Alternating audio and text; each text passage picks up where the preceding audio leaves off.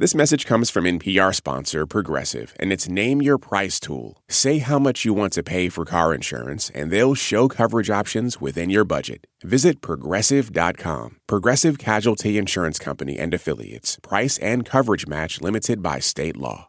You're listening to Life Kit from NPR. Hey, everybody. It's Marielle. We got a special treat for you today. It's an encore episode from 2020 by the fantastic Chris Arnold, and it's about how to buy a car. Chris is a correspondent at NPR, and he is hands down one of my favorite people to listen to. He has this way of making finance super clear and understandable, but also just funny and engaging. So here it is. I think you're going to learn a lot.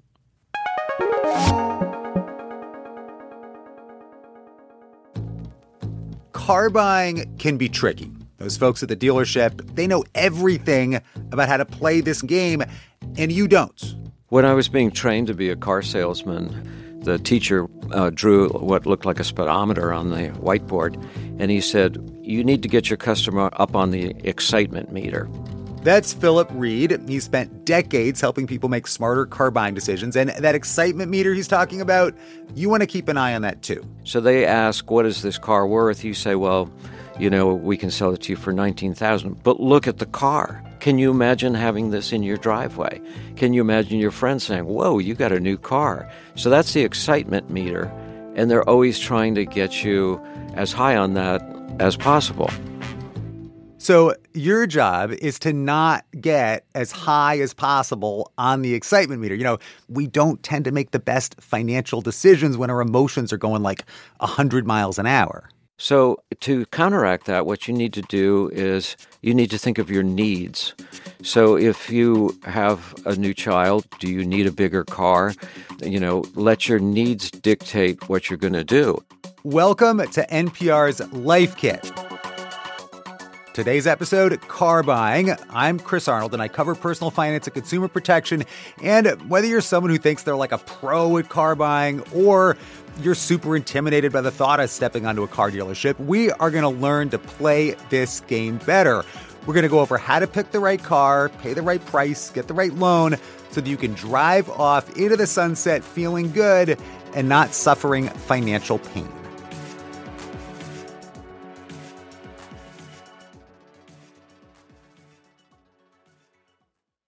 Support for this podcast and the following message come from Integrative Therapeutics, with vitamins and supplements previously available only through practitioners, including Cortisol Manager. Unlock your best self with clinician-curated supplements from Integrative Therapeutics, now on Amazon.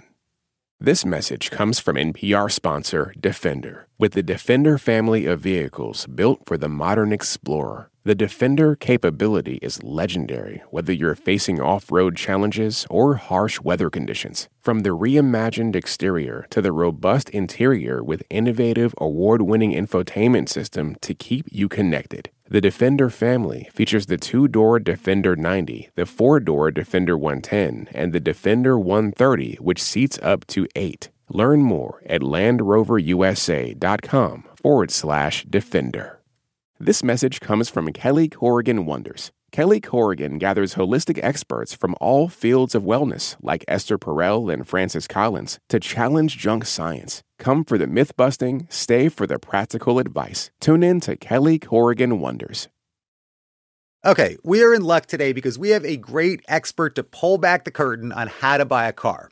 Philip Reed is the autos editor for NerdWallet, and before that, he was with the car buying site Edmunds.com. And Edmunds had a pretty cool secret mission for him. When I first started there, they actually sent me out to get a job as a car salesman, and I worked at 2 different dealerships in Los Angeles. And then I came back and I wrote a long article. Actually, it was almost like a novella. It was 90 pages long. Phil wrote a novella about car buying. I mean, how many people have done that, right? So Phil knows the business inside and out, the games, the tricks, the mistakes, that it's all too easy to make. When people talk to you and they say, Phil, I mean, you know everything about cars. Like I'm going to go buy a car this weekend.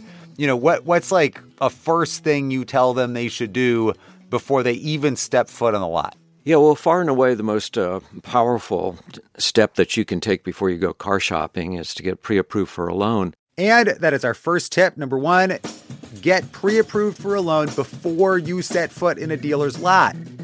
For one thing, it's going to get a bank or a credit union to take a look at your finances, run a credit check, and you're going to find out what interest rate they're willing to give you on a car loan. And that's really important because then you can go online and say, all right, I can get a 4-year or a 5-year long car loan, 5% interest rate, whatever it is.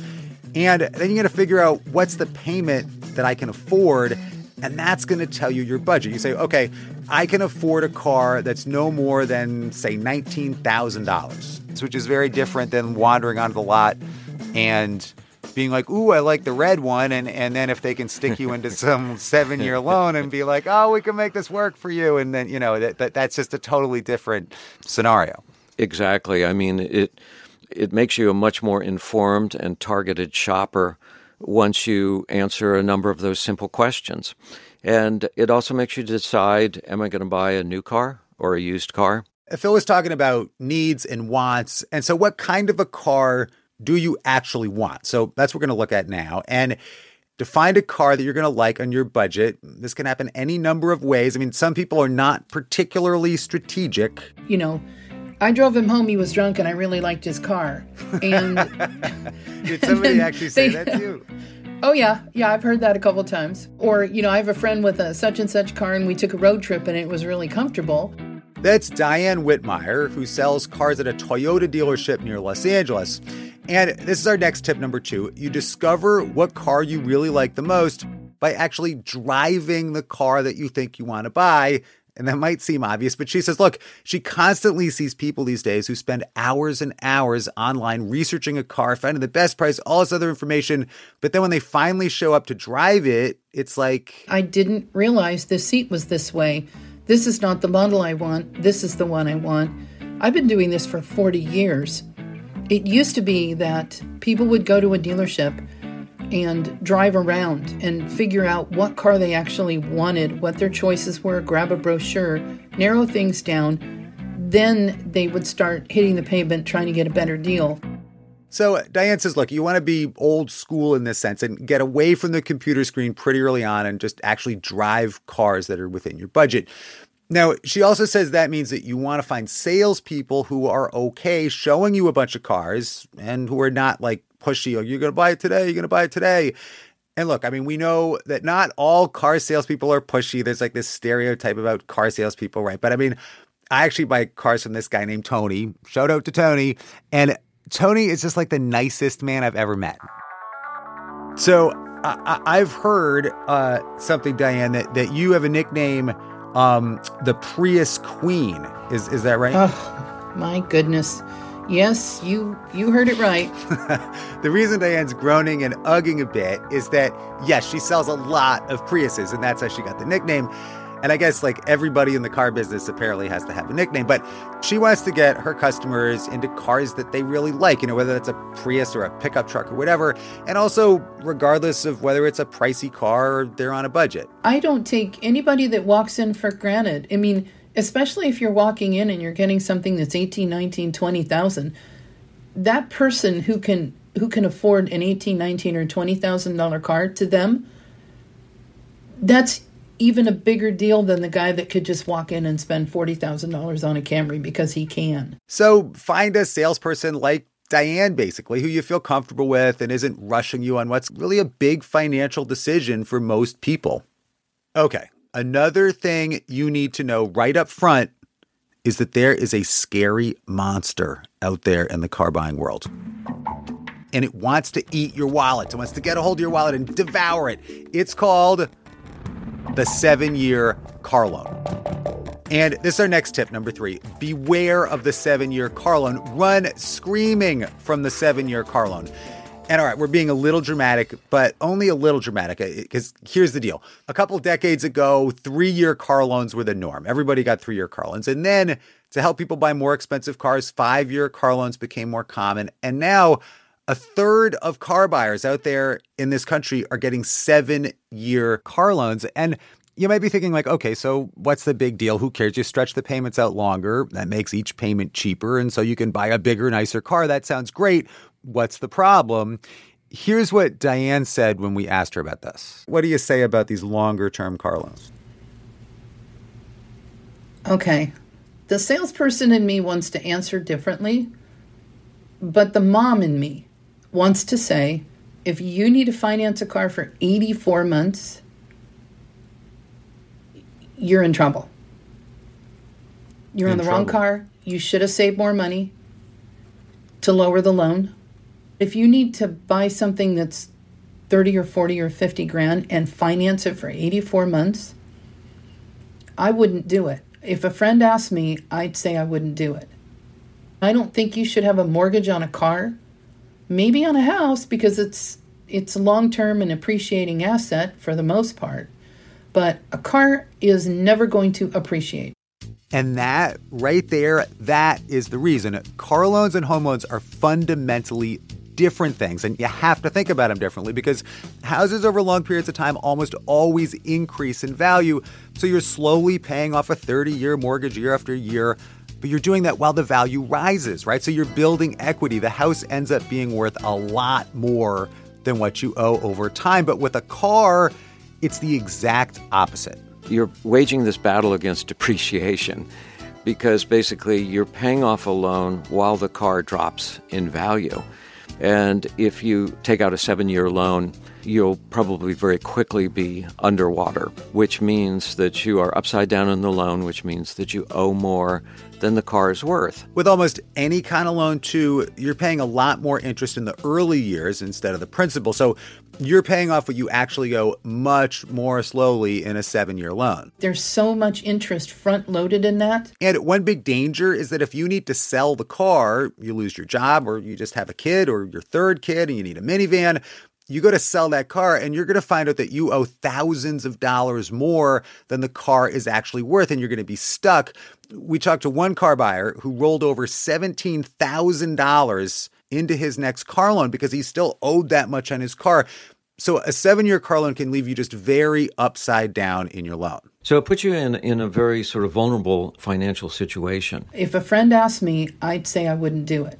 But a lot of people are doing this. 32% of new car buyers with a trade-in are rolling over about $5,000 in negative equity into their new car loan. Phil says you just do not want to do that. I mean, you're paying interest for another 7 years on a car that you don't even own anymore. Now, you might also want to consider a used car too. And I know that, since the pandemic hit, used cars have gotten a lot more expensive, so you're not likely to get an incredible bargain, but they are cheaper than new cars. And we should also mention, too, that if you're thinking about electric vehicles, there are some tax incentives that can help make those more affordable, too. If somebody's sort of stretching to try and make a payment, rather than going that extra year or two to get into new, one of those cars is a beautiful viable option to having something late model that's low miles, that's been maintained well because it's a lease vehicle and they knew they had to. Something like that would be a terrific option for somebody just to keep their payment down. So don't rule that out either. Okay, so let's say we've gotten to the point where you know what kind of car you want to buy. You drove a bunch, you've fallen in love with it, you think it's super awesome, you got your loan pre-approval. Now it's like, let the games begin. Kind of like the Hunger Games, only not quite that bad. But this brings us to our next big takeaway. Tip number 4, start with the price of the car when you go to the dealership and don't talk about anything else until later. Now, the salesperson might also ask you like, hey, are you going to trade in a car? Do you need a loan? Don't talk about any of that because what's going on here is that you are playing a game against professionals, and it's in their interest to get you to show them all of your cards early on. But when you play poker, it's not like you're like showing everybody your cards, right? You keep them like close to your chest here. So you want to do the same thing at the dealership. In dealerships, they have what they call the Foursquare, which is a sheet of paper that they pull out, and it has the down payment, the trade-in, the financing, and the new car price. And it becomes like a shell game where they can just move things from here to there because what they're really looking at is total profit for the dealership, and they don't care really where they get it and how they move the pieces. So if you show all your cards and tell the dealership straight away that you need a car loan, you've got a trade-in, that's information that they can use against you in this Foursquare shell game that you don't really know how to play. So you want to do this one step at a time so you can keep track of what's going on. And Phil says you start with the price of the vehicle. And look, if the salesperson is asking you other questions, you just say, look, all I want to do right now is just focus on the price. Just leave it at that. And a fair price is easy to research online. You got Kelley Blue Book, Edmunds, other websites. You can negotiate this with the salesperson, even over the phone. Then what happens at the dealership is, even if you have the nicest salesperson in the world, when it comes to making the actual deal in writing to buy the car, then you're handed off to the finance officer to put it into a contract. And what you don't really realize is that you're now entering the most critical stage of the whole car buying process. And so this person you just got handed off to, this person takes you back to this other room. It's called the F&I room for finance and insurance. It's also called the box. I guess, it reminds me too of cop shows, like police shows where it's like, they got him in the box. It's like where they're going to work you over a little bit. Yeah, it might be a little bit of that associated with that name. That's Johnny Giamalvo. Sometimes he goes by Johnny G. And he spent a lot of time working at car dealerships in New York City, selling Nissan and Toyota, Chrysler, Dodge, Jeep, Hyundai, and Jeep, Fiat, Mitsubishi. And I worked at a mega used car lot that had a Kia and back in the day, a Suzuki franchise. So you get the idea. Johnny G has sold a lot of cars, and he's seen a lot of people get into the box who have not done their homework, and they have no idea how to play this game. And ultimately, the dealer is, in a position where he's looking to roll that car over the curb. Yes, if he can make a couple of extra bucks in the F&I office, he certainly will. And that's what they're there for. However, the more you prepare ahead of time, the smoother that transaction will be. And instead of sitting in the dealership for 3.5 hours, you'll be out of there in 45 minutes to an hour. One reason it can take 3.5 hours is that in the box, there are lots of ways for the dealer to make a few extra bucks or a few thousand extra bucks off you. And this brings us to our next tip, number 5. Dealers can make a lot of money off a car loan, so you want to negotiate the best loan that you can. First, Philip says a lot of people actually don't realize this, but the dealership can make extra money if they hit you with a car loan that has a higher interest rate than you actually qualify for. So let's say you qualify for a 5% interest rate. They would probably test you by saying, well, the best we can do is 7% because we both know that you had a few problems a few months ago. You missed a payment on such and such. So they might pull out the Sharpie and circle something on your credit history. And this immediately puts you in a defensive position. So you mean like there's like little tricks like that? Like they print out your credit report. There's something negative that might not even matter that much, but they circle it. And then it's like, ooh, yeah. Okay. Well, it's definitely a manipulation so that they can mark up the interest rate. We should say that not all car dealerships will do this, but some will, and they're allowed to do it. And it's another reason why it's so important to get pre-approved for a loan before you go to the dealership. Remember, tip number 1, because if you already have an offer at a specific interest rate in your back pocket, say from a bank, then if the dealer tries to hit you with a higher interest rate, you can just say, look, no thanks. I can get a 5% rate. I'm just going to go with a loan from my bank. But they would at that point say, well, hang on just a second. Let me check something else. Phil says dealerships can often get you a better deal than anywhere else. They actually get you a better deal than even your bank, but you might have to negotiate like this in order to get it. And another tip Phil says is it's okay to have a bit of a poker face in this whole thing. You'll go into the office and they'll say, well, how are you going to pay for this? Well, I got pre-approved through such and such a bank. Oh, really? What interest rate are you paying? And what you should say at that point is, well, why don't you run my credit and see what you can offer me? Ah, how about them apples? And it works both ways. I mean, if you get pre-approved for a loan, you're also going to find out if you have some actual problems with your credit that are going to get in the way of you getting a loan at a reasonable rate. Because Johnny G says, look, if you don't have good credit, the dealership really might only be able to qualify you for a really high interest rate, even if they are trying to help you out and get you the best rate that they can. And you don't want to get hit with a nasty surprise after you spend a lot of time shopping for a car and not know if the dealership's trying to pull a fast one on you. I actually walked by one F&I office, and the guy had his whole family there. They came in from the Bronx, and the guy got hit with an interest rate, and it really was no fault of the dealership. It really was his rate that was like 10%, and he expected to walk out of there with a 2.9% deal, and there was really nowhere for them to go. And the guy went furious. I mean, they almost came to blows, and the customer threw the staple gun at the F&I manager. I mean, it can get crazy. You know, Johnny G says throwing the stapler is not a good negotiating tactic. That generally doesn't work. So, look, these days, with so many ways to check your credit score online and get pre-qualified for a loan, you can find out in advance from a dealership if your credit score is going to qualify you for the special rate that they're advertising. So it is getting more rare that things get that crazy. The last card that you're going to play in this game is whether or not you've got a car to trade in. A dealer looks to make dollars on the trade-in, and the trade-in is certainly part of the deal, that where you have to recognize for yourself and have a fairly good understanding of what the value of your vehicle is. And here's our quick tip for trade-ins. You can get a rough value online from Kelley Blue Book and other places, but the dealership, I mean, I've had this happen to me. I'm like, look, the Kelley Blue Book says it's worth $5,000 or whatever. And they're like, yeah, but nobody gets the Kelley Blue Book. And then you're in like kind of this argument. Phil says a more powerful move is to get a price quote from CarMax. And CarMax will actually make a real offer to buy your old car. And then if the dealership won't match that, you can be like, all right, fine, I'm just going to sell it to CarMax. All right, we have one more quick takeaway here to help you on your car buying journey, because it's pretty easy to research a good price for a car online, right? But what that means is that dealerships now, they don't really make as much money as they used to on the price of the car, like on just the sale itself. So when you're in the box, they make more money on the car loan and the trade-in and all this other stuff like we talked about, but also a whole bunch of extras that they're going to try to sell you.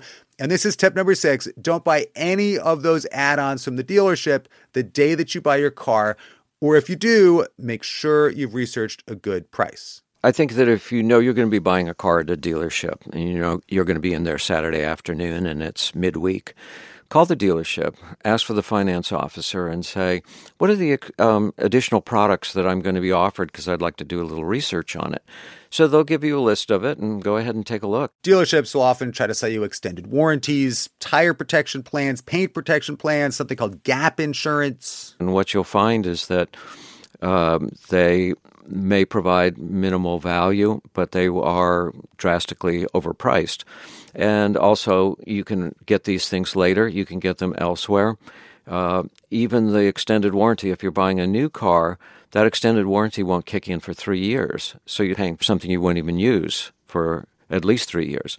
So doing a research ahead of time will fortify you, because it will convince you that you don't need these products. And if you wait to try to figure it out in the box, dealerships are very good at making you think that you need this stuff. In terms of declining them when you're actually in the office, this is much harder to do than most people would realize. In fact, I've talked to rather veteran car buyers who said, they made it sound so good, and I had so much trouble saying no to it. So, before you go, just be prepared. You're going to want to say no to a lot of things. You can even practice saying no. Because look, like we've talked about, car buying is a game. And it's not really a rigged game, but it's a hard game because you're playing against people who know a lot more about it than you do. Just by definition, they work at car dealerships, So it can be confusing and intimidating and hard. But if you approach it the way that we've talked about here, you keep it simple, take things one step at a time. You got this. All right, so we covered a lot of ground here, so we can remember the most important stuff. Here come the takeaways. Tip number 1, get pre-approved for a loan before you set foot on a dealer's lot.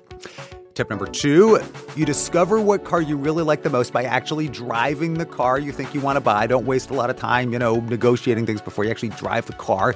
And tip number 3, beware the 7-year car loan. Run screaming from the 7-year car loan. That's really important. Tip number 4, start with the price of the car and don't talk about anything else until later. And tip number 5, dealers can make a lot of money off a car loan, so you want to negotiate the best loan that you can. And this is tip number 6, don't buy any of those add-ons from the dealership the day that you buy your car. That was NPR correspondent Chris Arnold.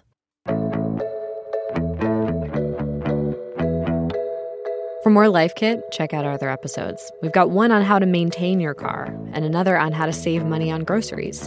You can find those at npr.org/lifekit. And if you love Life Kit and want even more, subscribe to our newsletter at npr.org/lifekitnewsletter. This episode of Life Kit was produced by Sylvie Douglas. Our visuals editor is Beck Harlan, and our visual producer is Kaz Fantoni. Our digital editors are Malika Garib and Claire Marie Schneider. Megan Kane is the supervising editor, and Beth Donovan is our executive producer. Our production team also includes Andy Tagle, Audrey Nguyen, Margaret Serino, and Thomas Liu. I'm Marielle Segarra. Thanks for listening.